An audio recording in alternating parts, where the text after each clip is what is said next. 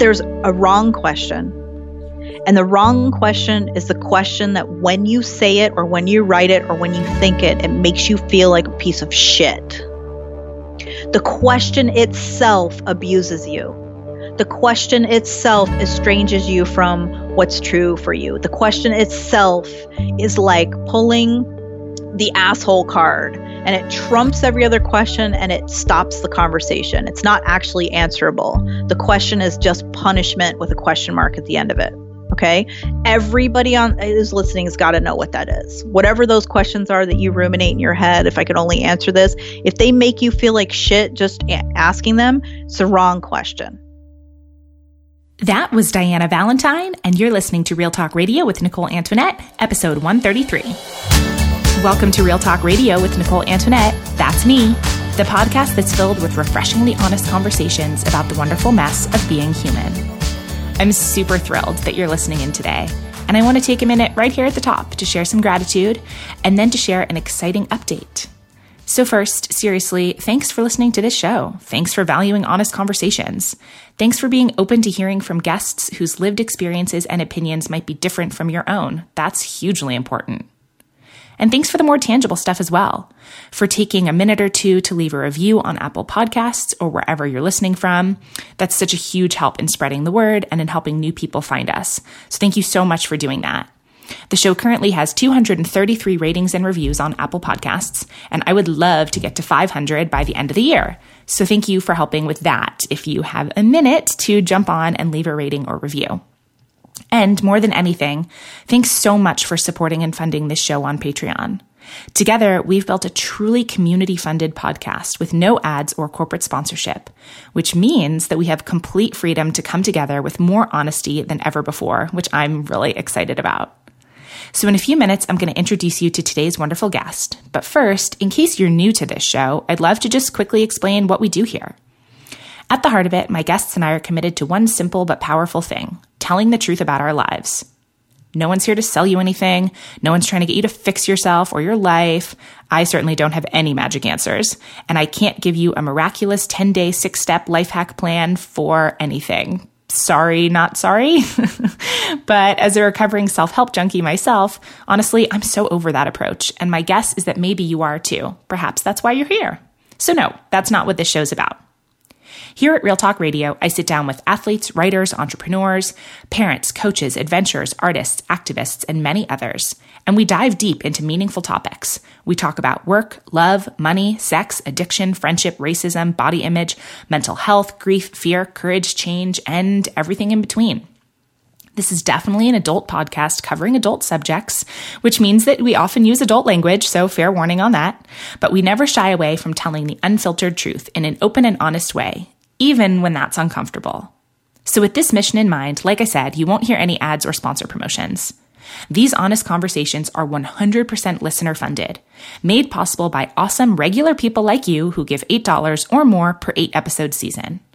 The show is and will always be free, but if you love it, if these conversations make you laugh, think, or just feel less alone, I hope that you'll go to patreon.com/Nicole Antoinette to make your pledge of $8 or more per 8-episode season. And now for that quick update that I said that I'm excited to share. Over on Patreon, you'll see our current funding goal. And when we reach that goal, it means that every single person who works on this show will get paid. That includes me and my sound engineer, Adam Day, as well as every single guest who comes onto the show. Because that's my vision, for each of our guests to be paid for the time, energy, honesty, care, and emotional labor that they bring to these conversations. The budget won't be huge to start with, and it'll hopefully continue to grow over time as the community grows and obviously then the funding grows with it. But higher rates will always be paid to our guests of color, as well as our queer and trans guests and others with traditionally marginalized identities who are generously spending a few hours of their time with me, a white, straight, cis woman, to share their lives and stories with our majority white audience.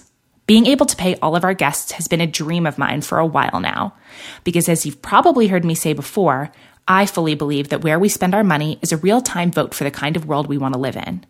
And if I want to live in a world where people get paid for the work that they do, especially creative work, that means that it's up to me to create that model here at Real Talk Radio, even if it's definitely not the norm in the podcast industry. And believe me, it's not.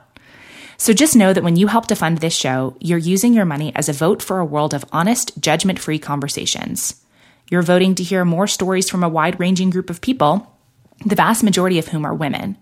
And you're voting to pay those folks for the entertainment and education that they so expertly provide. When you support this show, you're saying loudly and proudly that women's voices deserve to be heard and that no topic should be off limits due to fear or shame. It's a show by truth tellers for truth tellers. And as a thank you for supporting, you'll get access to over 40 hours of bonus content, as well as our monthly book club, my weekly behind the scenes email series where I share my real life in real time. Oh man, if you think it gets vulnerable and honest on the podcast, just wait until you start getting my emails. Plus, you'll be the first to know when tickets go on sale for Real Talk Live events and retreats. Also, 5% of each season's profits are donated to social justice organizations, a different organization each season. Past organizations include Black Lives Matter and the Venture Out Project, so you can feel awesome about that aspect of your contribution as well. When you head over to Patreon, you'll see that there are currently 3 different funding levels that you can choose from: an $8 level, a $16 level, and a $25 level, each with their own unique, awesome bonuses. At the $25 level, we even do live Google Hangouts together, and oh my gosh, those are so much fun. So one more time, that's patreon.com/Nicole Antoinette. And at the very end of this episode, you'll actually get to meet one of our Patreon community members who joins me for a fun little rapid fire question round. So stick around for that after the main episode for sure. And now let's dive right into today's episode. Today, you'll get to meet Diana Valentine. Diana is an oracle, and if you aren't sure what that means, don't worry, you'll learn all about it in this episode. Diana began her signature offering, the Woke Up Knowing Experience, in 2011 after she had a waking vision of being in a bed in an ancient castle with people sitting around her bed waiting to hear a dream she'd had. Years later, and she's dreamt in several countries in languages she didn't speak, for seekers, artists, scientists, and humanitarians. In this episode, Diana goes into detail about her work and about what it means to be an oracle. We talk about how to develop your intuition, the trouble with carrying around other people's scripts for how we should act and who we should be, and so much more. Diana also opens up about the financial side of her business and about some of the money baggage that she's had to work through and unlearn over the years. And then, perhaps my favorite part of our conversation, she breaks down the 3 different types of questions that we can ask ourselves and highlights which one is the best one. I loved talking with Diana about her life and her work, and I hope that you love learning from her as well. So all of that starts in just a moment, and as always, you'll be able to find all the links and resources mentioned in this episode over in the show notes at NicoleAntoinette.com/podcast.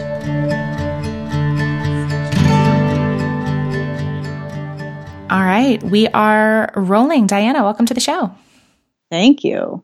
Tell me one of the most fun things that you've done so far this year. Oh, I got on a plane and I went to New Zealand, and I knew one person just very superficially. That sounds awesome. Amazing. So many follow-up questions. Why New Zealand? In 1997, I took a trip around the world, and it was one of those trips where you have 5 stops and you just have to keep going in the same direction, like east or west or whichever direction you started out in. So I left from Los Angeles and went to French Polynesia for a month, and then I went to Southeast Asia, and I laid over in Auckland. And I had a long layover. It was about 4 hours or something. When I got off the plane, I walked off of my gate, and there was a huge mural, like 15 feet high and maybe 35 or 40 feet long, of just sheep. Just a photograph of sheep on a hill. And I burst out laughing because I thought that is the most absurd mural I've ever seen. I mean, it was just, it was hysterical to me. And I'm laughing hysterically and everybody's looking at me like a crazy person. I'm like, but look at this mural. It's so funny. And I thought, I will love these people because that's hilarious to me. And also sheep. Why? Like, it's just fabulous. So I thought, I want to stay here. And it was one of those tickets that you could make a change in the ticket, but you had to call a travel agent because this is back in the age of dinosaurs. And so I called the travel agent. And of course, it was Sunday in the States, so I couldn't make the change. So I continued with my trip, and I pined for New Zealand all that time. Oh my gosh, the power of a sheep mural. The power of a flipping hilarious big huge photo, just all sheep, just looking at you. It was so funny to me. Anyway, so I had that on my mind. And then last year I put it on my about page on my website. I have places and people and projects I'd like to dream into or dream for or dream with or collaborate with. And New Zealand has been on that list. It's been on my list for 21 years. So I had the opportunity to do it. It was a very short turnaround and I just went for it. So that was probably the most fun. What was the most memorable or meaningful part of that trip for you? You know, it was chock full of really potent experiences. Let's see.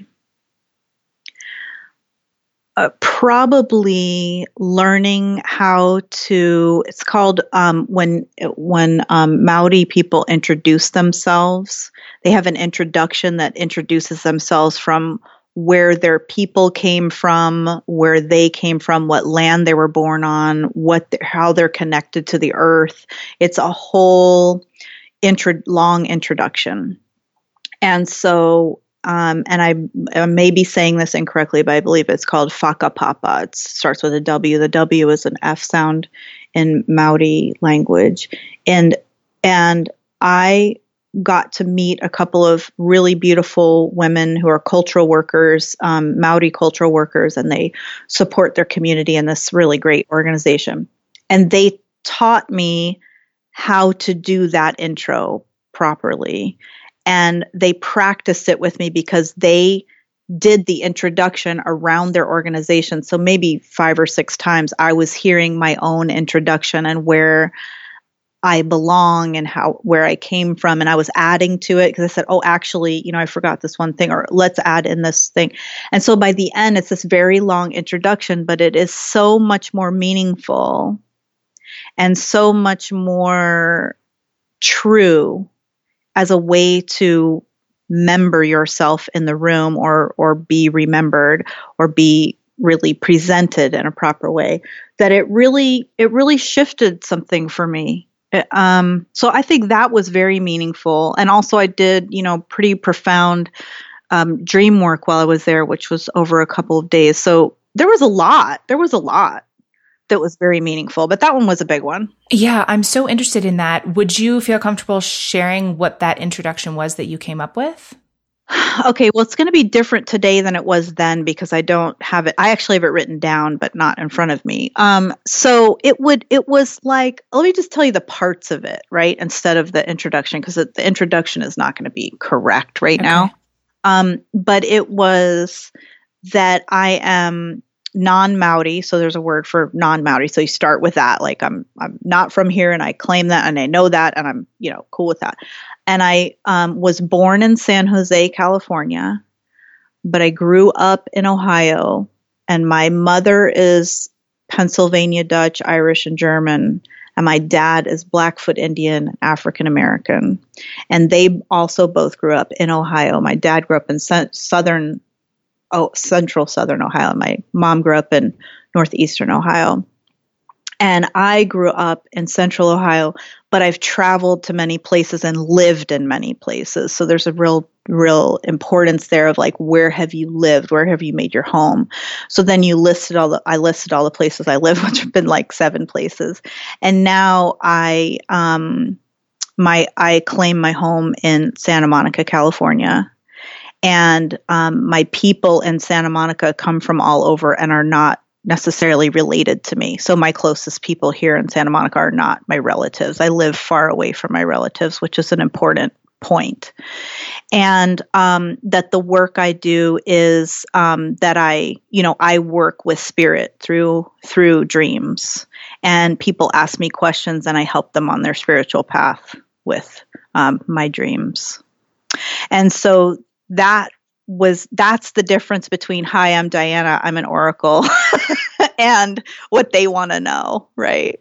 I feel it. I mean, I literally have chills. There's something about what you just said that's on one hand so simple. Like, sure, it's where you're from, it's where your parents grew up, it's where you grew up. It's not, anything like, oh my gosh, it's something I would never think to ask someone or never think to want to know about someone. But just the way that you presented that, it has this grounded feel to it. I don't know. There's just like something in what you said that I completely understand why it felt so powerful for you to kind of go through that experience. Yeah. And to hear someone else who I don't know in our conversation, they were, they gathered information, they were listening to me and stuff, and to have them introduce me in Maori, right? So I'm only hearing like the words that aren't Maori words, right? But I'm hearing that whole introduction, right? And going, oh yeah, right, that's true. Oh, is that important to like someone I've never, like someone in the break area of this organization to know? Like, I'm like, wow, so this is really a thing. So then by the third time I said, so when you introduce me, it's like all the stuff. And they're like, yeah, all the stuff. And so I was like, well, there's kind of something that I thought of. And they're like, tell us. And then the next introduction had that part in it, And I think there's something about that claiming, about being claimed, as not only as a mystic in various places that I've been to do dream work, but also as a person who belongs to many stories. I belong to many stories. That made me feel whole in a way that was very interesting. Yeah, and I think very meaningful. Yeah, I think, and when you think about belonging or, being a member of a community, I think it is easy to think about our family of origin or the place that we grew up. And sure, those things are important and can be important, but for whatever reason, maybe folks don't identify with that, or that's a relationship that doesn't feel good. And I love what you were sharing about, oh, hey, what about this thing? This is important too. And what you said about, oh, my closest people to me aren't necessarily from here, aren't related to me. This idea that you can also choose and create your own sense of belonging in your own place and like choose that for yourself. Mm-hmm. Mm-hmm. And sort of curate in a collaborative way, curate it, because it's not an individualistic process, belonging or membership. Mm-hmm. It's collaborative. It's sometimes it's public performance art. Sometimes it's very private and intimate collaboration. Sometimes it's, I'm collaborating in the Whakapapa. I'm collaborating with my ancestry and my lineage and where people were from in my experiences that I don't know and didn't know and don't know their names. And, there was a lot of history that's been lost due to systematic white supremacy and racism and oppression. So, being able to say some of those words and really remember myself in that way, I think is very important. And I really don't do it. I mean, maybe I've even mentioned some of that story of myself maybe twice or three times in 20 years or something. Mm-hmm. And then it was like in 1-2 hour visit to a public organization, I heard it like 7 or 8 times, and then said it several times. Because then, then when we got to a certain point, they said, okay, introduce yourself. Like, now you do it. Right. Mm-hmm. And I was like, oh shit. Okay. Wait, let me go back to the beginning, Yeah. Before the beginning. Right. Because we belong before the beginning of us, mm-hmm. which is the whole point. So after that experience, has that shifted what you've been thinking about this idea of belonging? Okay, so back in December, so sometimes I have themes that come through and I'll work on a project or I'll work on a line of thinking or I'll work on a theme for a while. And the one that came through in December was the fecundity of deceit, which is one of the things I mentioned to you that I thought would be a good topic.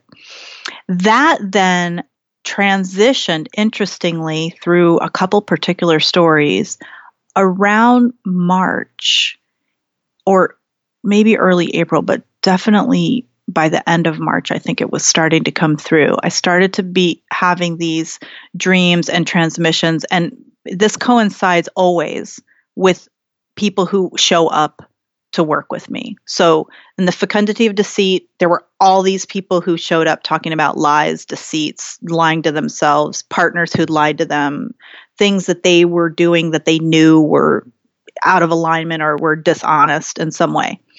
And then right around mid to late March, all these people started coming through to hire me, to work with me, real people, real human beings, not like people who were transmitting through my dreams or something, but real human beings were signing up for sessions, and they were asking questions about belonging and about, like, if I do this, if I change the genre of the writing, I've already published 7 books in this genre and I want to change to this other genre, like, am I going to lose that 120,000 people, Mm-hmm. Or how do I make peace with this relationship with somebody in my family, because I think if I challenge it, right, I'm going to be dismembered.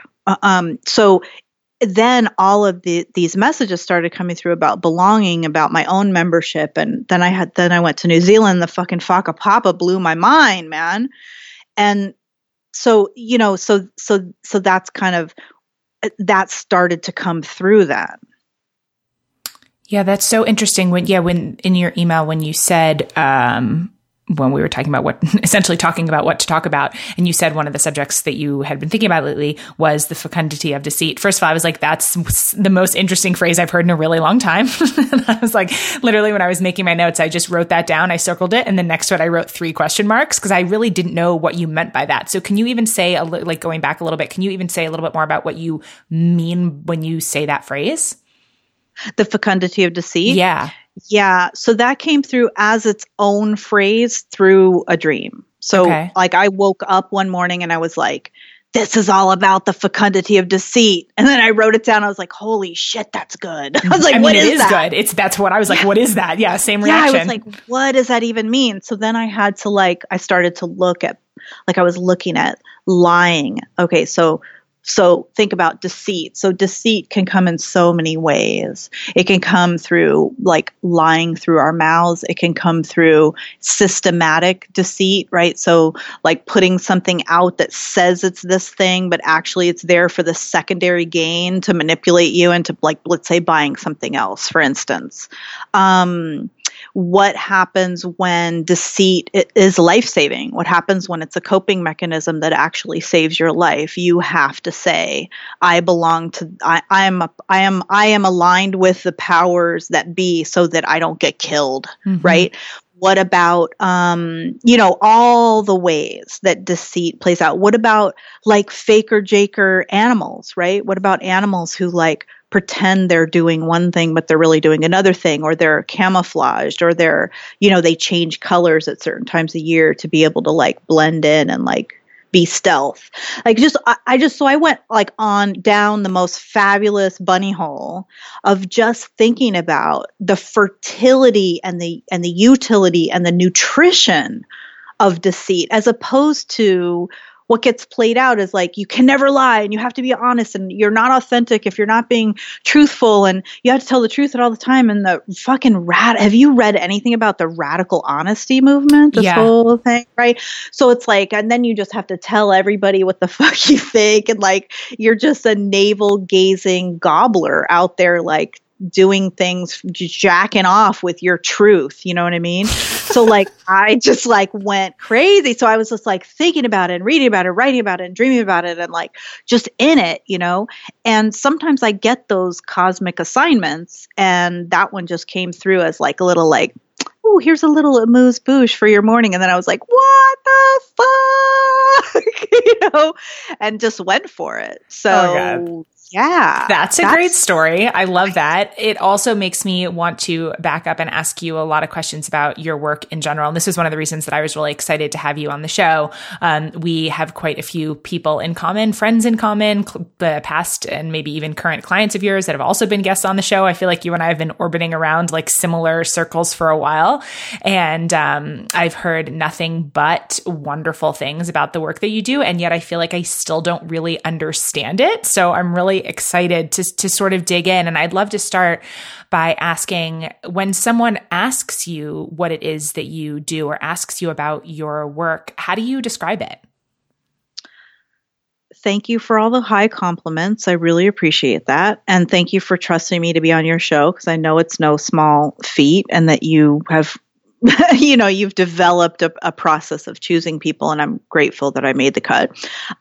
When people ask me what I do, sometimes I answer them truthfully. Sometimes I don't. The fecundity of deceit. The fecundity of deceit. So usually what I say is that I'm an oracle and that we all walk around with existential questions that we have. And I have found that sometimes giving over an existential question to someone who then gives it over to the astral plane and comes back with a set of symbolic messages is more soothing and almost a more even though it's indirect, it's a more direct way to really talk to what's really happening underneath the question that's asked. So I dream for a living, and people ask me questions. I tell them my dreams, and then we work on their questions through the symbols of the dreams. It's a short version. Okay. But like the longer version is really that I have practiced and I have developed this endurance and developed this sport of being able to listen to tracks of information that are available to us most times, but that most people don't spend time learning how to listen to. So, for example, one of those tracks of information is identifying what the real question is. So people, the follow-up question to what do you do is usually what kinds of questions did people ask? Do you have that question? No, but take it. Go for it. Yeah. Okay. So the way I respond to that is I say, what's your question? What are you struggling with? What are you dealing with? What is a question that has to do with your identity development, that has to do with your membership in your community, that has to do with how to choose what work is righteous for you and useful to the planet, how to figure out your conflicts, what's your major conflict. Those things are where I like to hang out. Mm-hmm. Okay. So first of all, a couple of definition questions. You use two, and I might do this throughout the conversation, two words that I would love more of an explanation on. First, you said astral plane. What do you mean by that? I mean so we're on a conscious plane, you and I talking right now. And the astral plane is a like liminal space. So a space that's super conscious or subconscious or extra conscious that isn't about our mundane, everyday life above the eyebrows kind of way of perceiving what's happening around us.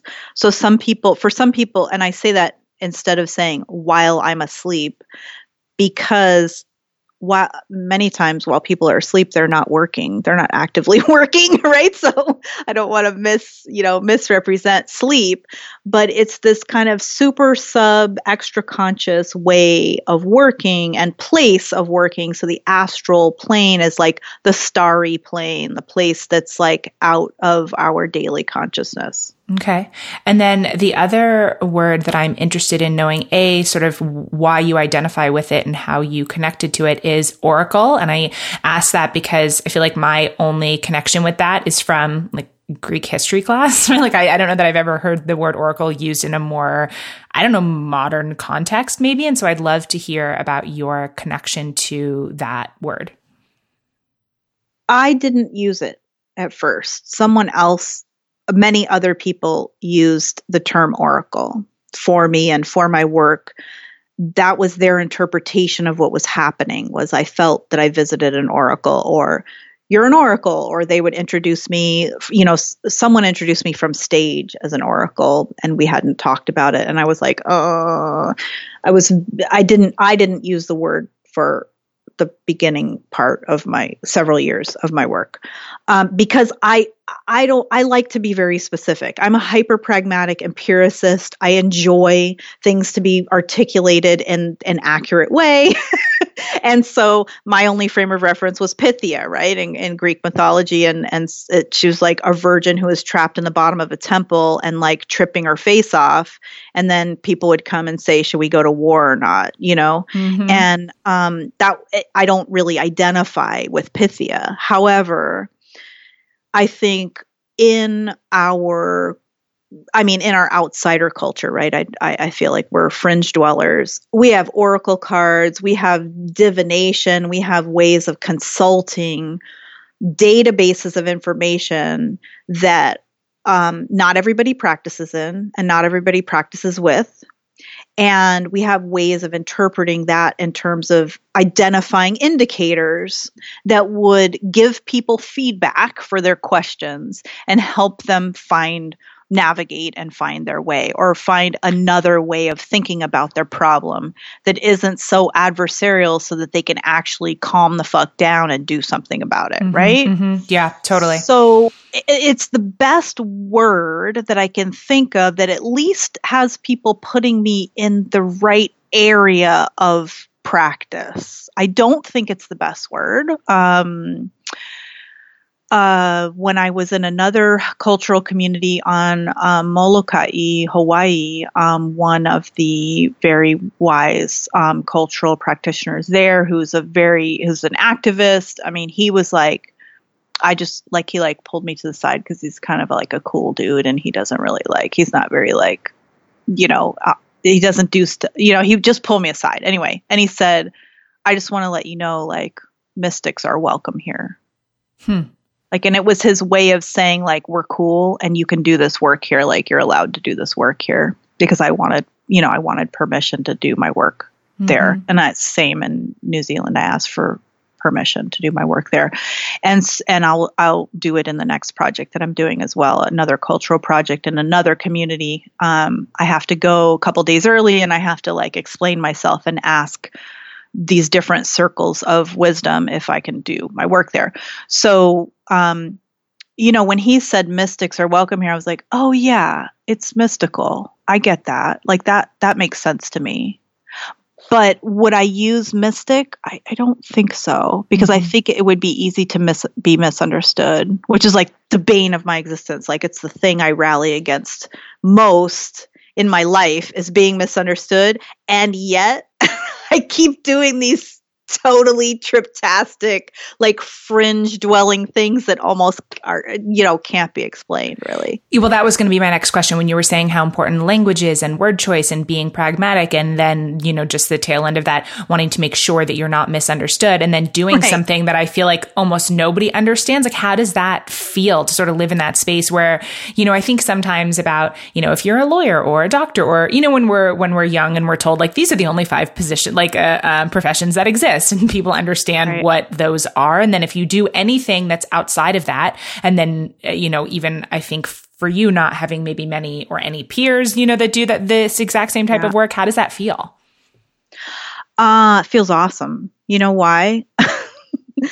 It didn't always feel awesome, because I was always doing something different. I was always outside on the edge. I was always what are you doing now? And I'd go home to my family. They're like, what's she up to now? Yeah. And it was always something that seemed really weird to them, and to me seemed totally obvious. Of course I would be a microsurgery tech in a avant-garde medical research lab. Of course that would be something that I would be doing. And everyone's like, what the fuck? What is it? What are you doing?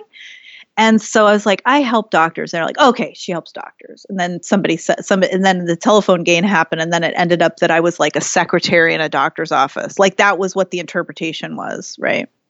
So I've always had this struggle, and I always felt conflicted about it.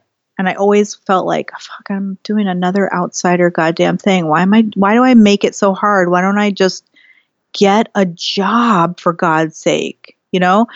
And so, but this one, when this assignment came through, and I call it an assignment because I do think that it's changing over time. And I think it's an assignment. It's actually sort of a portal activity that's leading to other things. So as I develop the craft and as I develop my practice, other opportunities are coming in, and it's sort of there's sort of an art wing happening now, and there's a professional development wing where other esoteric practitioners are starting to come to me and ask me how I've done this for 7 years, and how it's lasted. So this particular one, because it came through in such a clear and clean waking vision, it wasn't my idea that I put upon myself. So most of my other jobs, most of my other adventures, most of my other outsider activities have been like, I read something or I had an experience. I went, oh, I want to try that. I want to try to make that happen. Mm-hmm. This one couldn't be made to happen because I couldn't make this shit up if I tried. I mean, it's so out there. I'm going to like, people are going to ask me a question. I'm going to go to sleep and then I'm going to wake up and tell them my dreams. I couldn't make that up. So it was delivered to me in a waking vision. Like I saw it happening and I was like, that's kind of cool. And then when I stood up, I literally physically stood up from this waking vision, this 20-second waking vision. And in front of my eyes was the Woke Up Knowing experience with Diana Valentine, pay here, schedule here. It was a website. I could see the photo shoot. I could see what I was wearing. I could see the light that I was in. I could see my hairstyle, which was different from the hairstyle that I had when I had the waking vision. Like in real life, it was different. I could see the outfit. I could see the clothes. I could see everything. And it was like a 4-page website. And it was so much more simple than my website. It was completely like it had an effortless quality to it. And then by the time I got to the kitchen with this vision, I had a beta test designed and I decided that I was just going to do this for 14 days. And like, if I told the story to anyone and they said, oh, I want that. I want you to dream for me for a question, that I would just do it and I would take notes. And at the end of 2 weeks, if it was working and if I was actually helping the people who were asking me questions, then I would charge somebody money for it. And so I did that. And within 5 weeks, I had a website and I was making money and people were hiring me.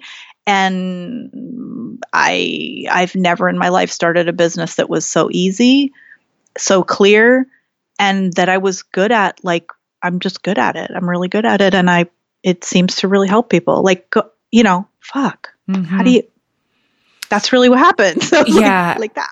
So prior to this waking vision that you just described and embracing, because it sounds like you got this vision and embraced that this was at least a direction to experiment with, what or how would you categorize this type of work in your life previous to that? Like, was this something that you felt like you always had a connection to dreaming or to being in this, like you said, like more like mystic oracle space? Like, did this feel like a complete shock or departure when this happened? It didn't feel like a complete shock or departure because I've always had very cinematic dreams. And I have worked hard to educate my intuition and to become familiar with it. So I know the difference between guessing at something and having a good sense that I should go down another path. So for instance, even previous work with clients before Woke Up Knowing came through, I was doing coaching work, professional development, all kinds of small business advising kind of things. And I would sometimes just something would come out of left field or what seemed like left field, and it would be right on point. So I learned how to not edit myself when I would have a thought that seemed like a non sequitur. Mm-hmm. And so I now call them indicators, right? So that when I would hear an indicator, I had to teach myself to say it out loud because it was often not what we were talking about or not on topic. Or for example, one time I was in a situation where I said something that kind of came out of left field and I knew it had to be said and it was connected to a dream that I had. This was way before Woke Up, or a couple of years before Woke Up Knowing, maybe 5 or 6 or something.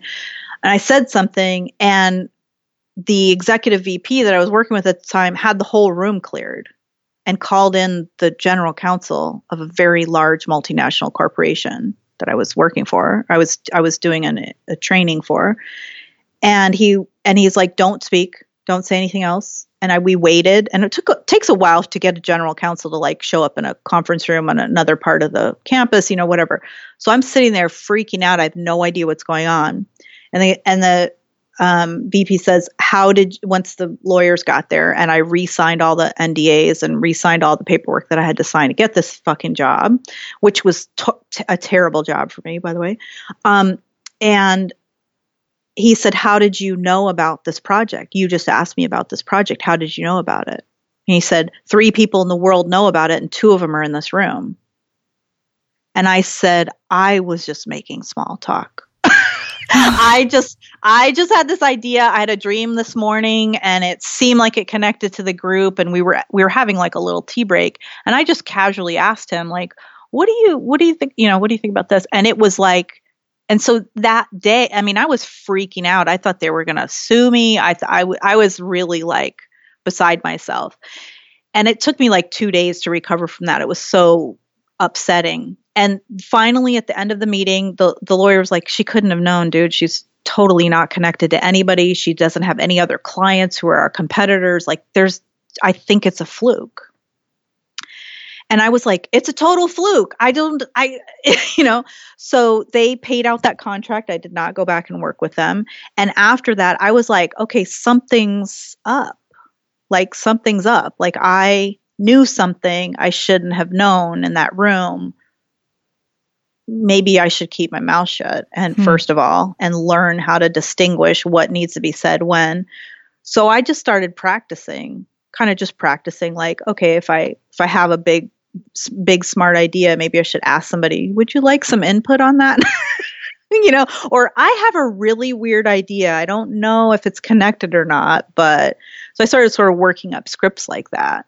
But yeah, so things, psychic adventure things had been happening for a long time. And when I was a kid, I was pretty plugged in as well. I had like a lot of my psychic connections would be like physical. So I would get sick, but it would be somebody else's illness. Like I would feel a pain and I would say, we have to call so-and-so. And they had just like twisted their ankle like 2 minutes before. Mm-hmm. You know what I mean? Things like that. And little kids are fucking tuned the fuck in. They know how to do that stuff. They know how to do the stuff that we pine for as adults. They just do it without even thinking about it, because I think we're wired like that. Anyway, it's so very long-winded. No, it's fantastic. I could listen to you tell stories all day. This is amazing. So one of the things you said that I wanted to circle back to, you said that you got to the point where you started to more intentionally develop your intuition. What did that look like? Because I feel like intuition is one of those words that's thrown around a lot, whether it's sort of in the context of like, follow your heart, follow your intuition. Oh. And I mean, I want to talk to you about that too. But I guess before we get to that, like, what does that even mean to develop your intuition? Like, how do you do that? Or how did you do that? Yeah, it's like anything else. You'd like sort of develop drills, like if you're trying to build endurance and you're training for something, like you train for things, somebody has studied the most efficient way to do that, to fuel your body, to recover, to what materials are not going to chafe you. Like somebody's done all that research, right? And it informs your training methodology. Is that correct? Yeah, sure. Right? So you're not just out there like fucking winging it in a pair of Tevas, you know? Right, yeah. So similarly, I think most of the people who I know who do intuitive arts or esoteric arts have like a school of training. Like they have books that they've read, they have a master or a teacher or a guide or something. I happen to be like without those things in a certain way, right? In a certain way. In another way, if I look back at my history and the people who've guided me and the people who've nudged me to the left or to the right, or if I look at what has inspired me to make some of the best decisions of my life, if I go back and unravel those just a little bit more carefully, I will notice in every one of those cases that there were indicators of some kind, whether it was a person or a book I read or a movie I watched or a totally a self-destructive habit. For example, those are all indicators. And if I look back at all the tremendous experiences that I've had in the world, there were indicators that I actually sniffed out and I followed, whether I was aware of it or not. Like I was like, ooh, turning left here, you know? Mm-hmm. But if I then try to experiment with those today, so if I can stipulate that indicators are something that are useful, If I can tell you what the indicators were with hindsight, then hypothetically, again, remember, this is the empiricist in me. I created a set of experiments to try to see if I could identify indicators while they were happening. Interesting. Can you give me some examples or an example? Yeah. So I was living in New York City, and it was totally overwhelming for me psychically. I did not have any of the tools I have now to like keep myself in one piece while I'm like spending half my time on the astral plane and then coming back into my body to like teach a class at a university. Like it's crazy. The like time travel shifty stuff that goes on, right? So in order to be able to make those transitions, I watch for indicators. So with hindsight, I looked at my move to California, right? So I was living in New York. It was winter. It was December and winter. I had a dream that I was moving. So when I woke up that morning, I started packing and I started purging things. I started getting rid of things. I started putting things in boxes. Okay, these things I don't have to see again for 10 years. I'm going to ask my mom if I can store these boxes at her place. These are the things that I want with me all the time. So those went into like luggage. And so I literally spent like a week packing or purging or however you want to look at it, organizing. But I was really packing. And I then, when I was done packing, which is about, a week later, ran into a friend of mine from high school on the street who I had not seen since we graduated from high school. So this would have been 12 years later maybe. I ran into her on the street in New York. We had lunch. She said, "What are you doing?" I said, "I think I'm moving." And she said, "Where are you moving?" I said, "I don't know. Is California weird? It's the middle of winter. Like, where can I pick that's like a warm place?" And she goes, "Really? Oh, well, what are you going to do?" And I said, "I don't know. I packed. So I figure I can like go and explore." And so she said, "Well, we have a house in Santa Monica. Do you want to like house sit for us for a couple months? Because we're working on a movie and we tried to find a house sitter and we couldn't find one. And it'd be really convenient for us." And I said, "Sure." And so she took out her key ring, took the keys off the ring and passed them to me and said, "When do you want to go?" And I was like, "I don't know, before my birthday." My 30th birthday was coming up in January. And I was like, "I don't know, how about 2 weeks?" And she's like, "Great." And I figured I would come out here and spend a few weeks or a month or something and just kind of be on vacation. Like I wasn't really thinking I was going to move here. Well, 3 months later, I had rented an apartment and sent for the rest of my stuff, which was all neatly packed and ready to go. Yeah. So I took that experience, which I knew was like some kind of like cosmic gift of some kind. I knew that, right? Even when it was happening, I knew that this was like something big and magical was happening. But until 10 years after that or 12 years after that, when I actually said, okay, let me look at some magical experiences in my life and try to see if I can find the indicators and see if I can either sense how I felt at the time or get the smell of them or get the frequency of them or somehow measure those indicators so that if I was on top of one right now, I would know to pay attention to it because I get a lot of data comes through my download, my dreams, my downloads. I'm reading a lot. I'm reading client work a lot. I've ushered a lot of books out into the world, supporting people in writing books. I read a lot of my student stories, my student experiences at the community college. So I have a lot of data now that I didn't really have to deal with before. So I need even more discernment to be able to tell the difference between things that are actionable or things that are, just document them or things that I should just let pass by. Because otherwise I would be fucking like a Jack Russell Terrier in a room full of tennis balls all the time. I wouldn't know what my ass from a hole in the wall. So I had to sort of look for the smells, the frequencies, the sounds, the things that were true indicators that were like, Diana, go to the left, otherwise the dragon is going to eat you, or go to the right because there's gold over there and you're going to really like the people at this party. Go to this party, for example.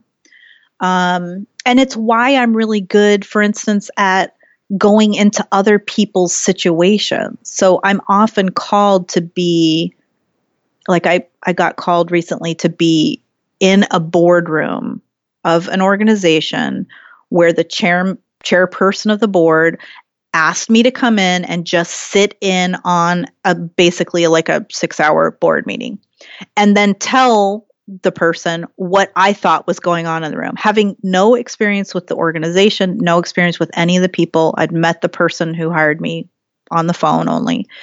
And I went and sat in this meeting, and I'm able to really like see some things that other people can't see that are happening in the room. And so I don't say, here's what I see in the room. I ask questions. Mm-hmm. But that's the same thing. I'm monitoring indicators. What are the indicators that this person is telling the truth, that this person is lined up, that this person is available for what you're saying, that this person is on your side, that this person isn't on your side? Like, I happen to be kind of good at that. So, but those are all monitoring indicators. So for me, the first line of educating your intuition or empowering or refining your intuition, or however you want to look at it. Like, I know there are a lot of people who disagree with me. There are people who say you don't exert force on intuition. Intuition is like delivered by spirit and you don't act on spirit. Or like some people will say, like, they'll listen to me talking and they'll be like, I believe in Jesus, therefore everything you're saying can't be done, and you're challenging Jesus here or whatever. I totally disagree, because I think Jesus would be 100% down with like getting clear on what the truth is, So assessing the indicators, I think, is the number one thing that everybody can do, whether you have intuitive abilities or think you do or not, or whether you think you're a creative person or not. You can abso-fucking-lutely analyze what the indicators were that led you to a particular decision that was a good decision for you. And so that's where I would start. Yeah. And when I first said that, about the advice of like, follow your heart, follow your intuition, you made like a little groaning sound that made me want to return to, it sounds like you don't love that advice that people throw around. I don't like it as a blanket. You should be able to know what your heart is telling you, because it basically makes a bunch of us who are seekers or questioners or who like wrestle with our existential assignment on the planet, makes us look like assholes. Mm-hmm. And I'm tired of being spirit shamed by people who are like, just trust yourself. I'm like, but I'm a fuck up, man. I do all kinds of things that are totally self-destructive, that are like bad decisions, bad investments. Like, I can't be trusted. So why are you telling me to trust myself? Yes. Instead, I want like an action plan. I want to fucking like get in there and see if I can figure out the flavor of my trust. What is the flavor of my trust? What is the flavor of my trustworthiness? What is the flavor of like my capability? I'm not capable of everything, and don't fucking tell me I am. It's bullshit. Mm-hmm. Yeah, my issue with the, like, and obviously we're both referring to the kind of blanket, like, just, trust yourself, follow your heart, all the platitudes, right? Like the things that could be on pretty Pinterest quote things. I feel like the thing that comes up for me, or my resistance to that, is, okay, but how do you know what's intuition versus what's fear versus what's ego? And that's what I think sort of what you were just speaking to about the trustworthiness. Like, I have a hard time being like, well, am I saying this is my intuition because this is like just the direction that I want to go? Is this confirmation bias? Like, I get kind of muddied in that area. Well, and also we carry around a lot of other people's scripts and a lot of other people's ideas of what we're supposed to be doing. And again, it circles back to membership. How much of what we're doing has to do with making sure that we are safe and still have a spot, mm-hmm. in the group, or how much of it is about, our reputation or what we've said we were going to do compared to like what we're doing. How much of it is about trying to check off a list that was made by some other motherfucker over the decades that says, here's what an X-year-old, insert man, woman, other identified non-binary human being is supposed to be doing on this plane in this city at this time of, whatever. It's so much of it is prefab identity. Mm-hmm. it is really super offensive to me. And there's no process. We don't get a process at, I think about fourth grade is when I'd like to be working with most of my clients, Yeah. What happened to you when you were 10? Jesus Christ, and like what happened with your sense of what the rules are? Because that's when like 7, 8, 9, 10, like that's the age where like people are really concerned with the rules. Like, where do I fit in? How much power do I have? And what are the rules? And how can I get what I want?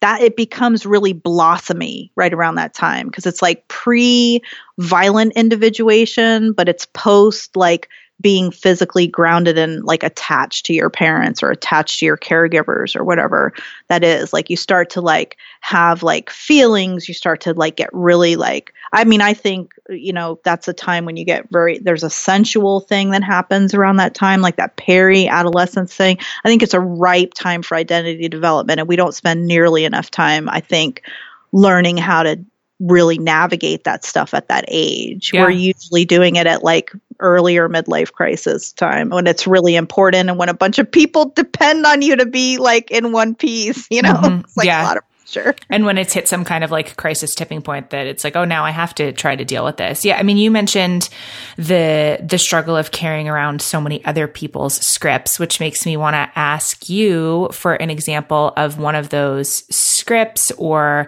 what you were mentioning, like identities that people want to put on you or how you should behave that you've consciously opted out of. Like what's maybe a script that you were like, I'm not going to follow this? You mean I'm not going to follow it to my detriment or I'm not going to follow it to my glory? To your glory. That's a good way of putting it. Yeah. I, for sure, this dreaming for a living, it's like totally breaks so many rules. Totally. And here's the thing. I want to just say to anybody out there who's like, feels like they're being called to do something really dicey or that breaks all the rules. I figured out how to make this super affordable. It is so much more affordable than my prior 3 businesses. I cannot even tell you how cheap it is to run my life right now. Mm-hmm. It's remarkable, but it took me about 3 years of deconstructing to figure out how to do it. I made it affordable so that it didn't put me in danger while I'm trying to do it. Okay, it's really important.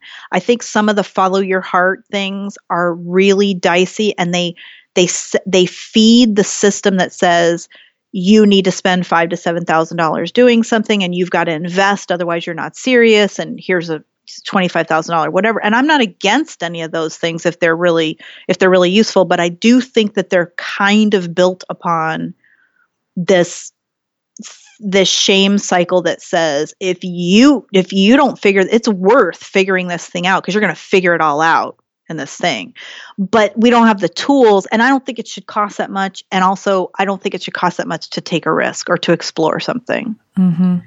Yeah. I love that you brought up the financial side of the business because I feel like it's virtually impossible to have a good, honest conversation about any business without talking about money. And I think it's something that people often skirt around. And it's interesting to me to hear you say that this current iteration of your work is so much less costly to run than what you were doing previously. What do you attribute that to? To financial crisis and feeling like I did not want money to be part of the decision-making process of what art I was going to make. And for about 3 years, my business declined about 30% per year. And it was subsequent to grief and a death in a family. And I was just prostrate on the floor and was like, I just can't. I couldn't travel the way I traveled before. I wasn't fit for public consumption. I was like barely surviving. And in that process, of course, every bell and whistle of self-deprecation and self-flagellation came up, like, you're a failure, you're not a good adult, what the fuck are you doing? You can't put that on a credit card. What do you whatever all that stuff is. And through that process, I realized, well, let me just try to address this money monkey finally, like in my life. And so I went through a few iterations of it. But one of the things that happened is after I did the sort of kindergarten version of like money management, like setting a budget for my personal life and my business. Cause I'd had a budget for my business for, I don't know, 15, 17 years, however long I've been independent. And I had bookkeeping and I always did my taxes. I mean, I was like straight way above board, but personally, I didn't monitor money. I didn't like watch my spending. I just spent what I had basically and didn't really think too much about it. So I went through this very wackadoo process of like hiring a financial advisor and then getting like another person when the financial advisor basically said, I don't have anything to say to you until you're making over $100,000 a year. Like they were just like done. They were like, here, buy this stuff from me. And then I don't really want to talk to you until you're making more money. And I was like, what the fuck? Then what are all the people out there who aren't making $1 billion? What are we supposed to do? You know, this is like messed up. So then I like did my own self-education and I got to a point where I had been at or under budget, both personally and in my business for about 7 months of an 18-month process. So it would be up and down. Like I, have to have a car repair and it would fuck my budget up. And then, whatever, things like that would happen where I didn't quite make the numbers every month. But something happened when I got to 7 or 8 months where I just had an epiphany. And I was like, what if I'm actually okay?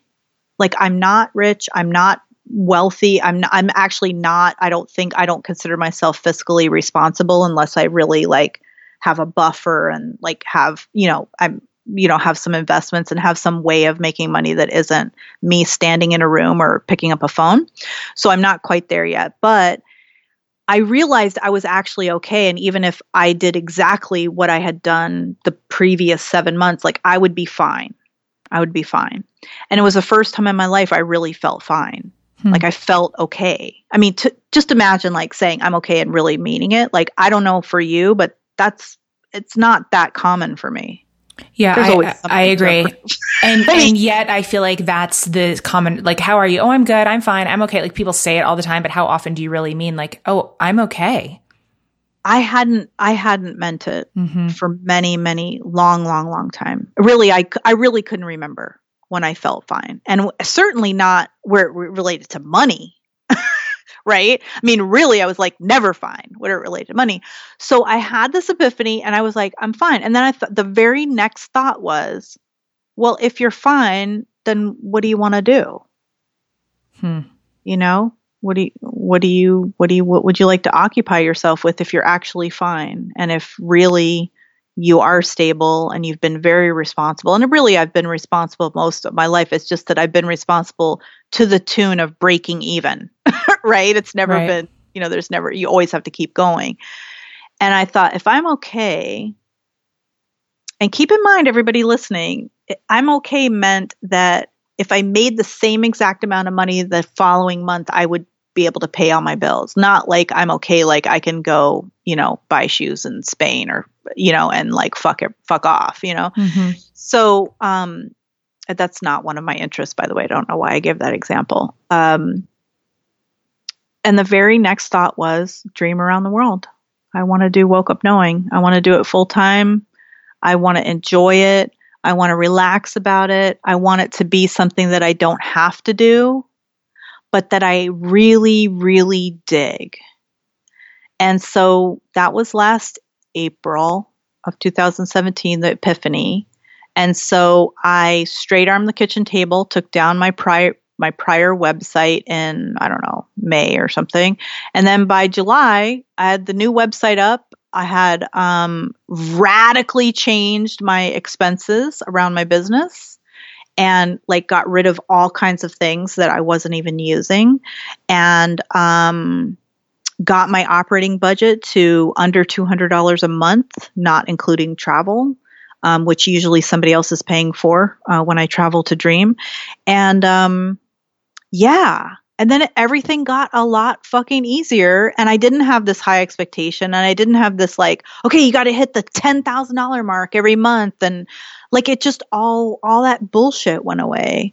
And then my work amplified like you cannot fucking believe. My psychic spidey senses, like it was like they were on acid. I mean, the next day, I thought I was really good at it before then. I was like, I'm great, but this was like a complete other thing. So again, an indicator. I knew that even though it was an indirect way to amplify my work, I knew I had to tidy up my money house. And so I just started doing it. I don't think I'm done with that work at all, but it had a huge influence. Yeah, I know this isn't exactly what you said, but what I'm like hearing and feeling from everything that you just shared is this idea that like, if we're honest about it, we do know what the things are that are kind of like keeping us stuck or dragging us down, or the things we don't want to look at, whether that's money or, any other area, and that you don't necessarily know what paying attention to that, or like you said, cleaning it up, clearing it up, what sort of domino effect that's going to have, but it's usually something, and it's usually something positive. Yeah. And it's usually in the like money, sex, power, belonging categories are pretty good places to start. Isn't that what everything's about? Like those things that you just mentioned, I feel like it's like what almost everything is about. Yeah. Yeah. So another money question, a little bit more specific, and I think this is of interest. I mean, I think for self-employed people in general, particularly those who work in a more maybe intuitive space like you do, any advice for others in a similar field or industry who are struggling to decide on a dollar amount to charge for their work? Like, how did you come to the pricing for your current offerings? Well, thankfully, I have this tool that I use. So I actually, when Woke Up Knowing came through with its own pricing in 2011. And like when I visioned the website, like the prices were there. They were on the, screen in front of my eyeballs, or the cosmic screen in front of my eyeballs. So they came through with a price. And when I sort of revitalized the work last year, I just added like 30% to everything, because that seemed reasonable after a 7-year period. Mm-hmm. Like it seemed like, the market will bear that. So that's kind of how I went into it. One of the things that I think you can do it in a bunch of different ways. You can reverse engineer it, right? So you can go from what you need to survive, because most of us, it isn't our only source of income, like our calling. Right. So we have to look at it in a breadth way. And a lot of people have support. Like some people have a spouse, or they have funding from other places. So you got to like separate your survival from your craft if you can. Okay. If you can. Not all of us can do that. Some of us are really reliant on, we have the energy and we have the intention and we have the skill to do this one thing, and this one thing has to help us survive. I think that's an extremely rare case. Some of us might feel like that, but generally speaking, most of us have the option of working at Starbucks or doing something else for our health insurance and our income if we're pressed to it. So I would separate those things, and then I would look at what your lifestyle is and what has to be kept, in your lifestyle. Like my lifestyle is very sparse. And I have really low overhead for what I want to do. So I don't have a lot of bells and whistles. I don't need them. I think that a lot of people really fall into the traps of like, I have to have a website. I have to have a shopping cart. I have to make products. I have to, like, there's all these have tos. So analyze some of those. I would look at some of those and really write down on paper, like what things cost. You might find that you can do your work at a much lower cost than, cost to the consumer than you think that you do. I think sometimes people just look at someone else's site who's doing something like they're doing and just like set their rates like someone else does. But I think that's problematic for, the main reason is we don't really know why they set their prices the way that they did. And if it's just some blanket industry standard, I don't know. I don't know that that's a way to live. If it's sustainable for you, great. But I don't know. It's like a bigger question than you're asking me. I can't really answer it like in a succinct way that applies to everybody who's listening. Yeah, but I mean, and again, I'm never looking for a capital A answer. I'm more just interested, and everything that you just shared, I think, is both true and insightful, and never going to be the whole answer, because that doesn't exist. Like, there's a reason that that's something that people struggle with, right? Because if you had like the magic solution to exactly how to price everything in this like perfect way, like, okay, then we'd be like gajillionaires, right? So I think that it's interesting to me to hear how someone else thinks through something that doesn't have a roadmap, if that makes sense. Well, and I think that also people don't analyze their own capacity for work. What do you mean? Like, I have a really high capacity for work because I've been doing it for a long time. I know what it takes. I know how many immersions, and that's like a 24-hour dream experience with one person. You know, I know how many of those I can do a month. I know how many like off menu meeting facilitations, because I kind of do a couple things that are like not on my website, but that I'm known for. And I don't really want to advertise because I'd rather have people recommend their colleagues or friends who they're pre-screening them for me. I don't really want to deal with tire kickers on a couple of things that I do. And it's why, and I know that I can do virtually an unlimited number of Ask an Oracle quick little phone calls or Ask an Oracle wide open calls. Like, I can do those until the cows come home. I could do 10 of those a day effortlessly. But it took me a while to figure that out, because the way I used to do things before is that half hour or hour that I would spend with somebody on a call that solved some kind of discrete thing or aired out a problem or kind of worked through some ideas, that used to actually take me 2 hours of prep, the hour of phone call, and 2 hours afterwards to like come down, come back into my body, fix the recording, edit my notes, send them an email, then send them follow-up. So actually 1 hour was really 5 hours of work. Mm-hmm. So right now, the way that I set it up, I don't fucking record anything. I don't send anybody notes.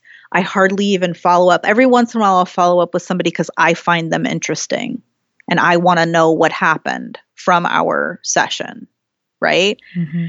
So I literally am picking up the phone, hanging up the phone, and I'm done working. Like, that's never happened in my whole life. So see, then my hourly rate stays high. But that took a shit ton of experience to get there. It wasn't just out of the gate like, oh, I'm not going to record anything and I'm not going to call anybody back and I'm not going to, like, that's a status thing really for me.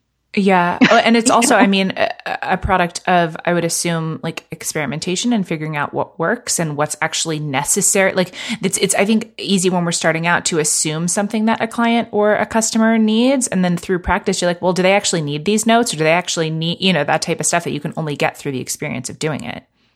Well, yeah. And I think that there's all of this, even our friend Alex is like, she's a gold medalist at this. She's a huge fan of over delivering. She loves doing it. She loves making everything like extra beautiful and extra. She likes giving that extra like little oomph at the end of something, or like, hey, I know you asked me for one of these, but I just wrote 3 of them because I thought, why not? You know what I mean? She's really great at that. And she does it in a very elegant way. And I think that that's romanticized in service businesses to over deliver. Well, here's the thing. For instance, for Alexandra, she is a natural at it. She works at it. She has really honed it. She trains regularly in over delivering. She's very, very good at it. And it resonates with who she is. It fits her brand. It fits her personality. It's something that if she would do no matter what her hourly rate was, she would do that. For me, you are consulting a cosmic worker. I am working very hard for you when I'm available for you. And P.S. And by the way, from the time you pay me, you're in my field, my field of consciousness. So whether you realize it or not, I am significantly over delivering to what you think you're asking for, which is a 24-minute, hi, how are you? Listen to this and give me your opinion. I'm actually doing that. And I had to ratify my own work for myself versus I'm not delivering a product, which then someone else is measuring in a kind of way. So I had to really shift my consciousness around what over delivering was going to mean for me. And also I had to really, when I did my assessments, my logistical investment in a single call was totally inappropriate.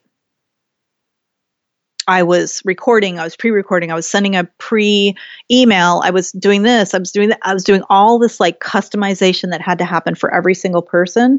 And I was making like, I don't know, like $7 an hour on some shit. Mm-hmm.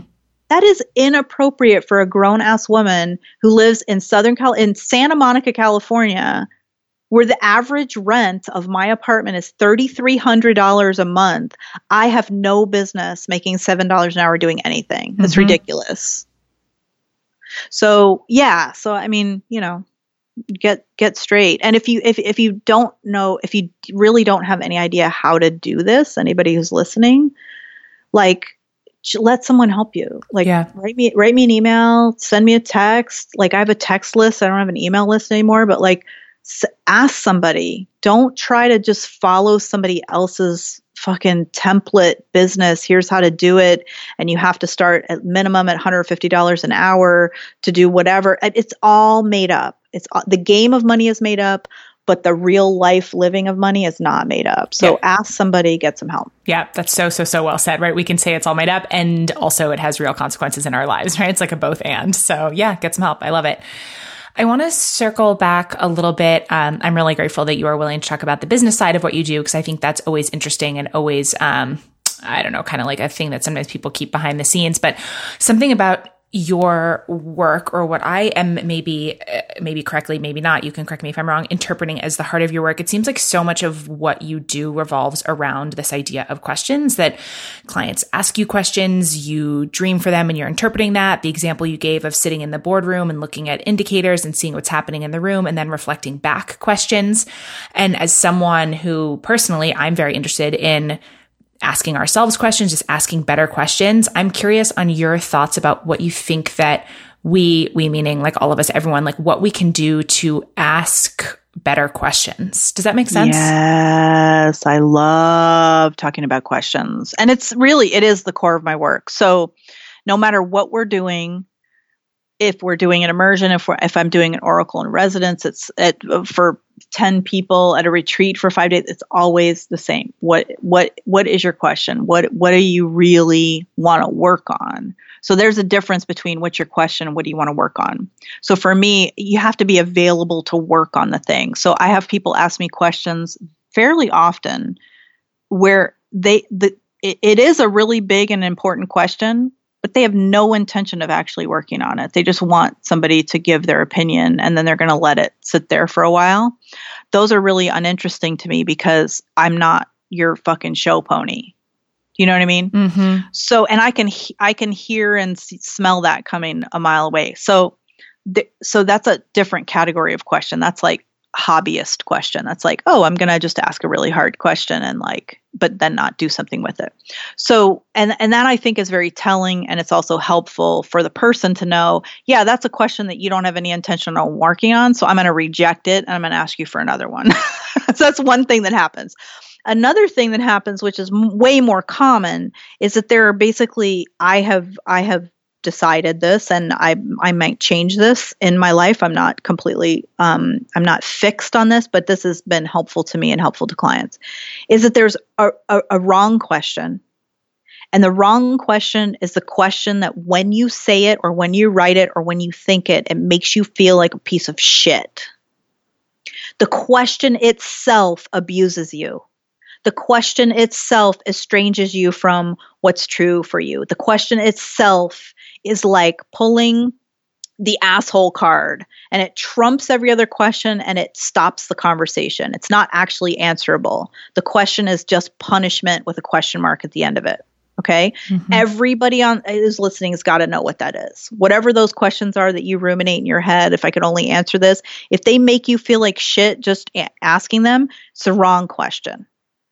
And you're hanging out on the surface and you're saying like, it's the zit's fault on my face, but you're not actually looking at your nutrition or how much water you drank or whether you might have actual like need to see a doctor and have like cysts or, you know what I mean? You're like saying the zit is the problem. Why do I have this zit? Makes you feel like shit, right? The right question, which is, I put it in quotation marks, the socially right question or the socially acceptable question is the question that if you asked it in a room, everybody around the room would go, oh yeah, that's a good question. That's an important question. Everybody should have that question. How much money should I make? How can I charge more? Like all that stuff is the socially acceptable right questions. Now, those questions can get you somewhere because they can get you membership. They can get other people approving of you. They can get you feeling like self-soothed because you've answered like the right question that everybody says is the right question. But when you answer those, you only answer that question. Right. So they're very limited and they're also like really based on like social convention approval and self-approval based on those social conventions. The real questions, which is where you and I like to hang out, the real questions are the questions that help you answer other questions. They're the questions that help you orient to who you are and your identity. They're the questions that help you know the difference between right and wrong. They're the questions that have helped people devote their lives to social causes. They're the questions like, how can I become more trustworthy? How can I form a loving and peaceful relationship with myself or with another person? How do I find out more information, or what do I need to know in order to get more clear on this issue in my life? Like those to me are real questions. Those are questions that are generative. They help you answer other questions. They don't make you feel like a pile of shit when you ask them. They're curious. They're open. They expand your capacity to do or know something. They help you identify obstacles instead of have a violent approach. I find that often the wrong question and the right kinds of questions, those to me often support violence against ourselves or against other people. They often celebrate domination or winning or competitiveness and an unhealthy competitiveness. I think that the wrong and right questions sort of hang out in that field, whereas the real questions tend to be more existential, more spiritual, more about identity development, and more like deeply rooted in an analysis of what we truly find important. I love those three categorizations. Can you share, if you feel comfortable, a real question that you're asking yourself right now? Yes. What do I need to know to forge a loving and peaceful relationship with money? Because I'm looking at it. It's a huge question that's hanging on my wall that I've been dreaming into for the last 2 weeks. For myself. I feel like the real questions, like it like feels like truth when we hear them. And also that those can be the scary questions because there is no simple answer. Maybe. Well, I don't know. I mean, I've come up with kind of a really good list so far. So I've been working on this. I dated it May 6th. So that's when I first asked the question. So I guess it's been 3 weeks. And the question is, what do I need to know to forge a loving and peaceful relationship with money? So some of the things that have come through that are, for example, one came through early on the process that was, what are some relationship capacities that mimic or mirror my money challenges? So, for example, I often have purchaser's remorse. Do you ever have that? Yeah, sure. You buy something and then you're like, oh shit. And then what my thing is I'll like leave it in the package, or I'll leave it in the car with the receipt for like a while until I can actually allow myself to have it. So that's like something that I think is a non-peaceful and loving relationship with money. There's something that happens when I purchase something that gets me all bent out of shape. And I haven't been able to intellectualize it. I haven't been able to solve it above the eyebrows. But when I dreamt into it, and then I was given this other question about what are some relationships that might mimic my money challenges, that was the first one that came to my mind. So I was like, okay, buyer's remorse. Where does that come in terms of relationships? And one of the ways it comes in relationships is like, I'm super enthusiastic. I like volunteering for things. I like supporting people. And I often overcommit or over offer support. So like, oh my God, I'll totally help you move this weekend. I don't even know you. I'll help you move, right? So then I get home and I'm like, oh shit, totally have committer's remorse, right? That's like, so well said. Yes, yes. I've committed my resource in whatever form. I think of money as energetic commerce. So I've committed an act of energetic commerce by offering something to someone that I really didn't. After the fact, I'm like, I don't want to buy that experience of helping them move their apartment. Why did I buy that? I want to return that. How can I return that? Right. And so I started to list all the relationship experiences or capacities that mimic money challenges. So I made one column of money challenges, and then I made one column that if I translated it or I transmuted it into relationships, where else do I do that? Where else do I have remorse? Where else do I have like overspending, for instance? Or where else do I have like, I have spontaneous, like there are things I spend spontaneous money on, and mostly it's art or like donating something to somebody's cause. But I rarely spontaneously spend money on something that directly serves my needs. Like I'll wait 2 months to buy something I actually need, but I'll like buy art on the street from someone. So I just started listing those. I mean, that's an amazing discovery. And I don't know that I would have made that connection had I not written this question on the wall and really gotten down to the real question. Because the wrong question is, why am I not fucking swimming in money? Yeah. Right? Like everybody who's ever known me has been like, you are just money. You're so smart. You're so fast. You're so this. You're so that. Your astrological chart says you're going to have no problem with money. You're this, says that. Like every confirmation that I should be just filthy rich, right? The wrong question is, why don't I have more money? Yeah, right. Or like, what's wrong with me that I can't get this together or something in that vein. Yeah. Right. The right question is, how do I make more money with my business? The real question is, what do I need to know to forge a loving and peaceful relationship with money? Because for me, I know that if I have a loving and peaceful relationship, I'm the best girlfriend ever. I am amazing. I can love you all the way to your cells. So I know that if I'm having a loving and peaceful relationship with money, that's going to be a fucking good thing. That's going to be like blowjobs for everybody. And everybody is like coming all the time, even while they're like doing mundane things. Like it's going to be fucking off the chain, amazing, party time, excellent, sustainable, delicious, long-term, fully committed with little pokes and nudges that everybody knows about that are delightful in between. Like it's going to be on. And I mean in a big way, not just like superficially like a fucking crush. I don't want to have a crush on money. I want to have a loving, peaceful relationship with money. I want to have a long-term, committed, fucking profitable, delicious, excited to look at my numbers relationship with money. I want to have like looking at my monthly books be like unwrapping new underwear or like undressing a partner and you find a little surprise for you like somewhere in the process. You know what I mean? Like, I don't know what you would find, like a hard candy under somebody's dick. I don't know what you would find but like some like little treasure that you're like, yay, you know?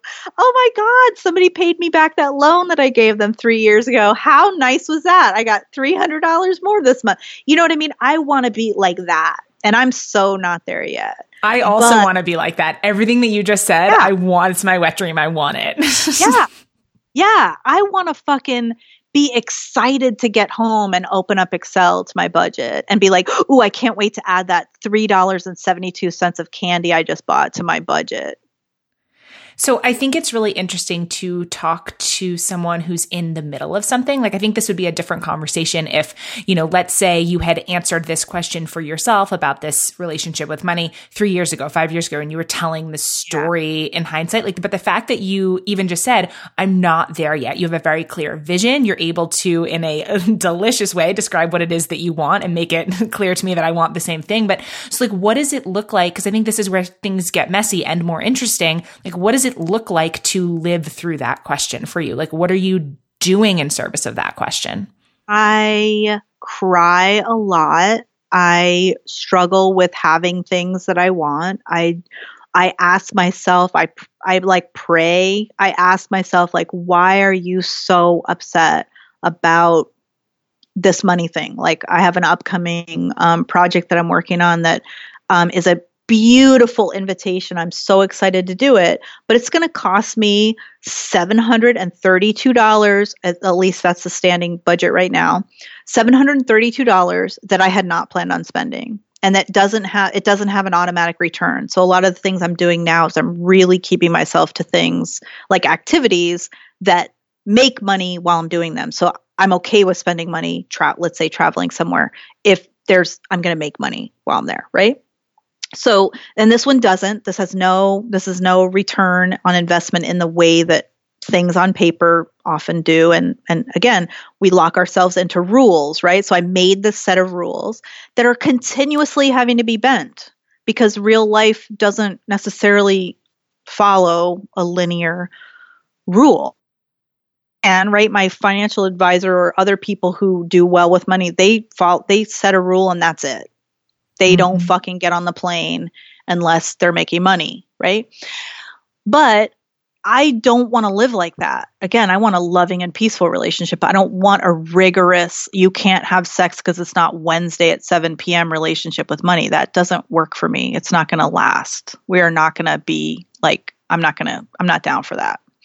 So it's messy. It's emotional. I mean, I had a massive meltdown yesterday because I had to make a decision about spending money on something. And I was really beside myself. And it took a friend of mine saying, what are you really upset about? Is it the money? Do you know what I mean? I'm so used to freaking out about money that I was I don't think it's the money. And she said, well, what is it? And I said, I think that this project is more important to me than a bunch of projects that I've worked on before. And so spending the money and making the decision about doing it means I'm really doing it. And it makes me feel like it's the night before the talent show and I fucking can't do it. You know what I mean? I'm freaked out. And so as a 49-year-old woman to be having performance anxiety that goes way beyond performance anxiety, it goes to belonging anxiety and being called forward to something that I've dreamt about for decades. I mean, since I was 14 or 15 years old, I'm going to do something that I have known I was supposed to be doing. And that spending of that $112 or something, it signified that I'm doing this thing. And I think that for a lot of us, we don't know the difference between we're freaking out because we're failures or we're freaking out because we're fucking doing the thing. Oh my God, that's so well said. Yeah. Mm-hmm. Yeah. And it's being able to parse out the difference between those two things. But it goes back to what we were talking about earlier about educating your intuition and starting to note the flavor and frequency of your freak out. So I was crying in my car and just sobbing. I can't make myself cry when I need to cry, right? But when I'm out in goddamn public in front of a bunch of strangers, I can burst into tears at the drop of a hat. So I'm crying in my car and I'm driving and I'm going, what the fuck, man? Are you just a massive fuck up? It was just whatever asshole card stuff you could pull. I was pulling. And then when my friend asked me the question, is it really about the money? Because I made it all about the money. I don't have it. I'm freaking out. It's not in my budget. It's $112. And where am I going to account for it? Now I can't like fucking do whatever it is that's on my budget that costs $112. It's the first thing I thought of to like, I have to cut that to make room for this. Right. And meanwhile, it's May 30th. Right. So I'm trying to hit this May number and I'm like failing. Right. And she said, is it the money? And I was like, no. And I'm like, oh, fuck. Okay. What is it? And then I had to really sit with it for a while. You know, I wanted to make it be something, you know, like, oh, maybe like I'm just being called up to do higher. It's like, yeah, it is that. But really, it's that you're going to go do the thing. Mm-hmm. And I'm scared shitless. You know, I'm scared I'm going to fail. I'm scared it's not going to work out. Maybe I won't be good at it. Maybe I'll get there and I won't be able to remember, like, oh my God. Which is hilarious because like that's literally never happened. It could happen, but it's never happened. In my 7 years of doing this, it's never happened. And especially not in a 7-day experience. Like I'm going to remember some dream sometime. You know? Yeah. But all that is bullshit. It's all made up because it's really about the capacity and it's really about belonging and it's really about my identity. It's about my being able to be okay with being myself and really being an artist and deciding to like fucking go do this epic thing that I don't know if I'm ready for. And you can't know till you're fucking out there and you're freaking out and everything is going wrong. You can't be ready. You just have to go show up. And when in doubt, like fucking call 911. You know what I mean? Mm-hmm. Yeah. I mean, and what you just said, I feel like it's such a beautiful tie back to the first thing that we were talking about, this idea of belonging and identity and all of it. Yeah. It's so good. So before we start to wrap up, is there anything either about your work or anything else in general that we haven't gotten to that you would love to discuss or anything else you want to share? I don't want to wrap up. I mean, me either. I want to talk to you all day.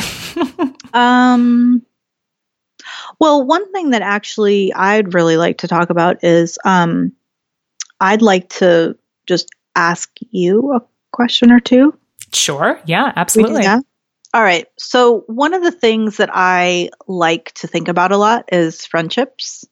And I have this idea, this like treatment for a book called Making Friends for Grown-Ups. And in fact, Randy Buckley and I have collaborated on a couple conversations about friendships that have been kind of fun. I want to ask you, like, if you had sort of 3 tenets of behavior that you employ in making and maintaining your grown-up friendships, whether they're new friendships or old friendships, what are the 3 things that you kind of lean on to make that work for you? I love this question, especially because this is actually a topic that comes up a lot, both on the show and in the community. This idea of how do you make friends as an adult? What does it look like when your friendships aren't based necessarily on the circumstantial convenience of we all live in the same dorm, right? That type of stuff. Yeah. So I think I'm very interested in whatever comes out of it, you know, this book or this project that you're working on, because I think it's a really relatable topic. 3 things that I like, meaning like 3 things you think that I do well in friendships? Yeah, or 3 kind of rules or guidelines that you go by, or 3 theories or 3 philosophies, any 3 things that are related to making friends. Yeah. Okay. So I'd say the first one, and this is something that I've started to focus on a lot in the last maybe 8 or 9 months, is in this idea of dating your friends. And I don't mean that in a romantic way, but that I think that we put so much emphasis and attention and time and energy and money towards our romantic life, whatever that looks like. And I'm trying to put that same energy toward my friendships. So the same way that I would put a lot of time into planning a really special date for my partner, doing that for friends, checking in the same way, the sweet notes, the making sure to ask about the things that are important to them, you know, dressing up when we go out, or just like the kind of time and attention that I think is more socially acceptable to put towards romance, to put that towards friendships. And I have seen a really profound return on the strength of the relationships since starting to do that. So that's the first thing that comes to mind. The second one for me, I would say, is to accept the different types of friendships or the different flavors of friendships, meaning I have some friends who I care about deeply. We don't live in the same place. We maybe don't even live anywhere near the same time zone. And so we're just not in each other's everyday lives versus the friends that I literally text and talk to every single day, and that there's room in my life for both of those relationships, but that they're going to operate differently. And what if that's okay? I used to put a lot of pressure on, well, they all need to be best friends. And, we need to be, you know what I mean? Like that type of thing. Yeah. That if it really, it's almost like allowing each relationship to take whatever its organic and natural shape is, instead of fitting it into a cookie cutter of what I think a friendship is supposed to look like. That it's, if we only talk every quarter or we see each other once a year, and when we do, it feels like a beautiful and really worthwhile. Why am I trying to make that relationship into something that it's not, instead of just like accepting for it for what it is? I'd say that's the second one. The third one, I don't know that I can articulate this as well, but it's something in the vein of the importance of showing up. I think especially with the sort of like texting, social media, which are both great ways to keep up with people, it can get easy to feel like we're showing up without actually showing up. And there's no substitute for really being there for someone. And, clearing your schedule, driving the 6 hours, doing whatever showing up looks like in that relationship. They had their meeting with their boss about whether or not they're going to get a raise. Like, am I texting after? Like, am I taking them out to celebrate when that goes well? Just like showing up. And not only, I think it's easy to show up for the big things, right? Like a wedding or a death or something like that. But the importance of showing up just for like the day-to-day realities of what it is to be human. So yeah, those are the three things that I think I would say. I didn't realize that I had so much to say about that. So you asked that question. I like it. I thought that was great. Yeah. Thank you. Thank you. I appreciate that. I'm interested to see what comes from that project for you. Yeah, it's going the conversations that I'm having, and I really love the little interview or conversation series I did with Randy. They're on her site, randybuckley.com. I can send you the link if you want. Yeah, totally. So are you open to answering 7 questions to wrap up? Yeah, totally. I was just voicing what my first reaction was, and that I was being petulant. Not that I was saying I didn't want to do it. I was just like, rapid fire questions, boo. But yeah, of course, I'm totally getting used to it. Well, but I'm actually interested in like, what do you think that resistance is about? Oh, just that I'm a brat and I hate formulaic things, and I just I don't want to answer the same questions anybody else answered, and I'm just a judgy bitch, and that's what it's about. And I find that when I ventilate those little things, I just release them right away. So that's why I just was like, No, I love it. I like you so much. Okay. So the first question, is sort of aligned with what we were talking about money. What's one thing that you purposefully don't spend much money on? And then on the flip side, what's something that you feel like is a worthwhile splurge? I don't spend a lot of money on clothes. Not because I don't like them, but just because I don't. And I do, like I said earlier, I spend more money on art than other things. What's one thing that you really love about yourself? I truly love that it is natural for me to care a lot, and to care to the tune of actually putting myself in situations to support the people who I care about, and like staying longer at school to help us do school, or being available to my students years later. That is something I really value about myself, and it comes naturally. It's something that I don't have to work hard at it, but I think it's one of like my golden center, I think is one of the things that I love the most about myself. I wouldn't change it. Yeah. What's a recent shift or decision that you made that had a big impact in your life? Oh my God, there's so many. I would say that the biggest one that continues to give back to me every day, and that I'm experiencing as a current, like a electrical current that sort of is running consistently was this decision to really close my previous business down and to devote myself in a generous way to this cosmic work of dreaming for a living. Yeah. That was huge. Yeah, huge. Looking back, what's one decision in your life that at the time it felt incredibly hard for you to make, that you struggled to make?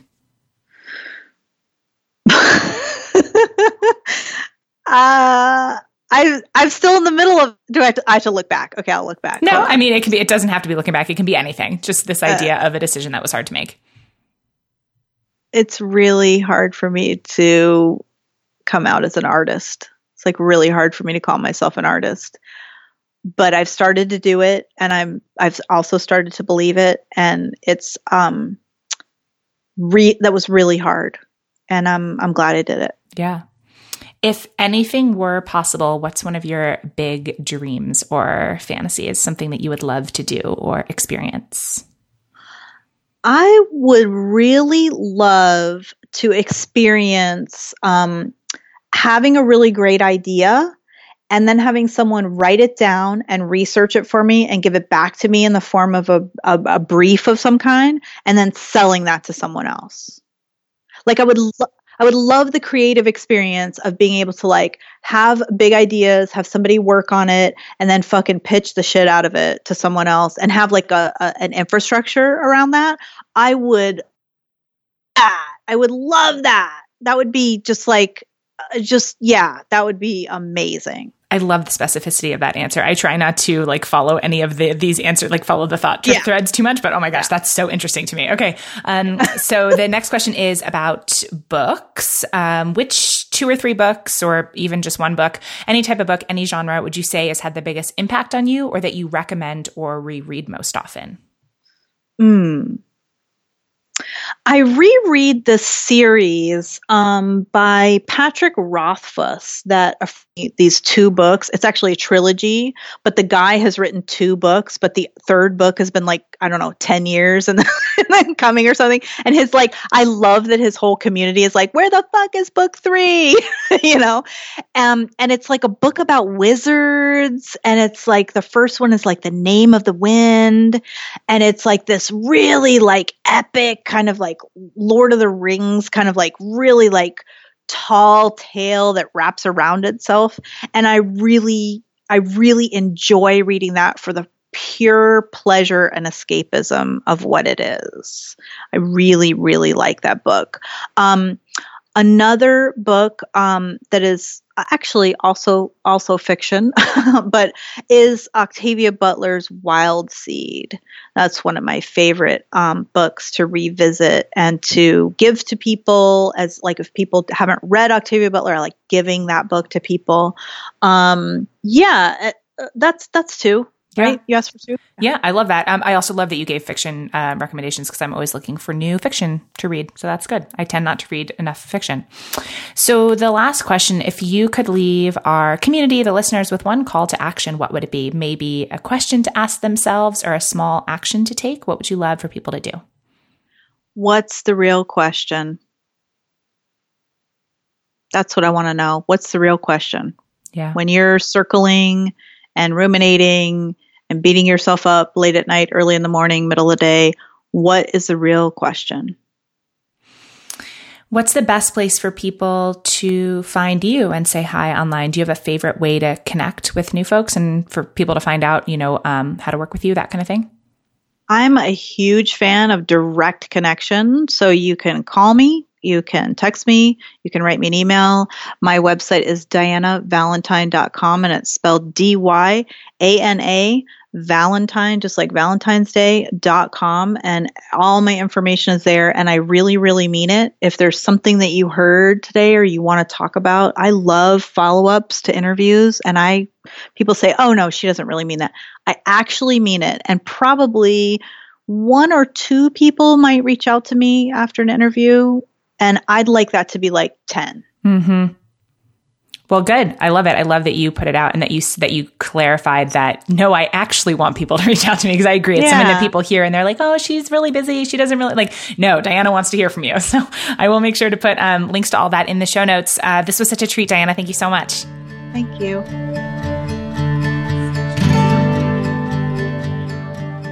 And that's our show for today. Thanks so much for listening and for being part of the Real Talk Radio family. Speaking of the Real Talk Radio family, I wanted to give a huge shout out to Adam Day, my producer and sound engineer. Adam created the music for this show, and he makes everything work and flow and sound way better than I ever could on my own. You can find him and his music, which is awesome, and his sound editing work at adamday.net. And as I said way back at the top of the episode, this is now a 100% listener-supported show. The show is made possible by awesome people like Flo. Hi, Flo. Hi. You ready to answer 5 random rapid-fire questions? Not really, but let's go. That's a great answer. So the first question is my favorite question. What are you totally obsessed with right now? So right now I'm really obsessed with my physiotherapy exercises. So I'll tell you the whole story around this. I've had back issues for about 15 years and more recently like knee issues. And I've moved around to 17 different cities since I was 18. So I've seen a lot of different physiotherapists, and, you know, some of them were better than others, but all of them would tell me, you know, you have to do the exercises. And I would do them for a couple of weeks, and then, you know, other things would come up and I would stop doing them. And I always found an excuse like, oh, I'm moving around, so it's not easy. Or the other excuse is, I'm really good at short-term goals, but I'm not really good at long-term goals. So that was my excuse. And then I realized this is actually rubbish. You know, there are a lot of long-term goals that I've been good at. So Jenny Brusso in a recent article said that she didn't want to stop herself to do things because the person she imagined she was didn't do those things. So, you know, for me, I imagined I was not good at long-term goals, but I've decided that's rubbish. So I really applied myself to those physiotherapy exercises, and it does help to have like some hiking goals this summer, so to give me to make sure I keep at it. And I've also, like, I'm not giving myself any excuses, so I've found an app to encourage me, and like, even if I'm tired in the morning and at night, I'm always making this a priority. So yeah, that's a great story and a great answer, and a good reminder for me that I have my own exercises from a chiropractor that I need to do. So thank you for that reminder. As soon as we're done talking, I'm going to go do that. What's something that feels frustrating for you right now? Like an area of your life that feels a bit challenging? So I live in Vancouver, BC in Canada. And I have a dog. So the thing that's frustrating is house hunting, or, you know, I just want to find an apartment that's not too far from my job, that I can afford, and that will accept dogs, which is not a good combination in Vancouver because it's very expensive and they have a lot of restrictions around pets. So that's definitely frustrating. I've been looking on Craigslist every day for the past 6 months, and still nothing. So that means my dog, I had to send him back to France to live with my parents. So yeah, I'm looking for something. Yeah, that does sound frustrating. Yeah. What's something that a lot of people seem to care about that you just can't get into? Something that a lot of people care about that you just don't really care about? I would say my first thought was a lot of TV shows that people were really into or are really into, and I never really got into it. Like the first thing is the first one that popped into my mind was Game of Thrones. Like, people are really into it, or The Walking Dead, and they're really into it, and I just can't really deal with that level of violence. And I'm the same. Yeah, I can't get into either of those either for the same reason. Yeah, so you're not alone. Don't worry. What's your secret weapon in your healthiest relationship? Like in one of your really healthy relationships, what do you feel like is the thing that you do particularly well? Honesty. I think in all of my relationship, I think that's something I didn't do well in the past. And, I worked through a lot, like therapy is awesome. And one of my priorities in my life is honesty. So that's something I really use in a lot of relationships. Mm-hmm. Well, and that leads right into the next and last question. What's one specific thing that you wish people were more open and honest about? Right. Relationships, actually, romantic relationships, I don't know. It's relationships are complicated, and I think when we grow up, people tell us there's a very clear distinction between romantic relationship and friendship. But then you grow up, and with all the things I learned about, people who are asexual or aromantic, where do you draw the line between a friendship or something romantic? When there's sex involved, that's easy, but then when there's not, it's not so easy. And I'm curious about. I'm not really looking for a romantic relationship, so I'm curious about people who are really looking for a romantic relationship, and what's the pushing them to look for one. Because I know there's a lot of pressure from society, but I want to dig deeper, know more about it. Yeah, that's, I think about this too, the difference between romantic relationships and friendships. And I mean, obviously this could be a whole other conversation, but it's a topic that I would like to cover more deeply on the show. And everything that you just said, you obviously can't see me, but I'm nodding along a lot. So yes, I totally agree with you. So you're a member of our Patreon support squad, which means that you're one of the people that listeners can thank for making this podcast possible, since you make a powerful reoccurring pledge that helps to fund the costs of producing the show each season, for which I am very grateful. And I would love for you to share why you decided to support the show and maybe your favorite thing about being in our community. So I found your Instagram through Rowdy Kitten, Tammy Strobel, who is awesome, by the way.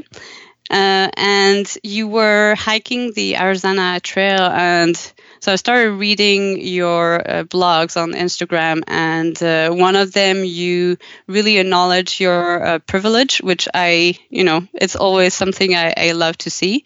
And then I really love the way you were talking about your hike and how you were really honest about what you were going through.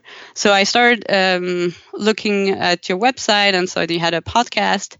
And I don't listen to podcasts usually because I can't wear headphones a lot. So actually subscribe to your Patreon before I listen to anything on your podcast, because that's, even though just reading the summaries of the podcast, that's definitely something I'd love to see more. Your guests are very diverse. They come from different places, and it's not all, straight white men. So it's definitely something I want to see more. That's awesome. That makes me so happy to hear that. It's always an interesting thing for me too to hear where people came from, right? Like that you came from Tammy, who I agree is so great, and then through the Arizona Trail post, and then it's great. Yeah. So I really appreciate that. And I think you said before that you are in Vancouver, right? Yeah, Vancouver, Canada. Okay. And then if anyone wants to reach out, say hi, do you have a social media link that you want to share? The easiest one is my Instagram. It's Read, Walk, Create on Instagram. I post a lot of hiking. If you don't like hiking or dogs, you can still reach out to me, but that's mostly what you'll see. I mean, that's hiking and cats. That's me too. So I assume that anyone listening to this is probably chill with that. That's awesome. Thank you so much. And to everyone listening, if you love the podcast, if you want to help keep it going, if you want over 40 hours of bonus content, plus lots of other fun opportunities and extras, just go to patreon.com/Nicole Antoinette to make your pledge of $8 or more for each 8-episode season. I honestly can't tell you how much your support means to me, and it'll be so much fun to get to know you better after you've joined our community. Maybe we can even record a future outro together like this one. That would be awesome. So until next time, here's a big virtual hug and a reminder that we're all just doing the best we can. And no matter what, we're in this together.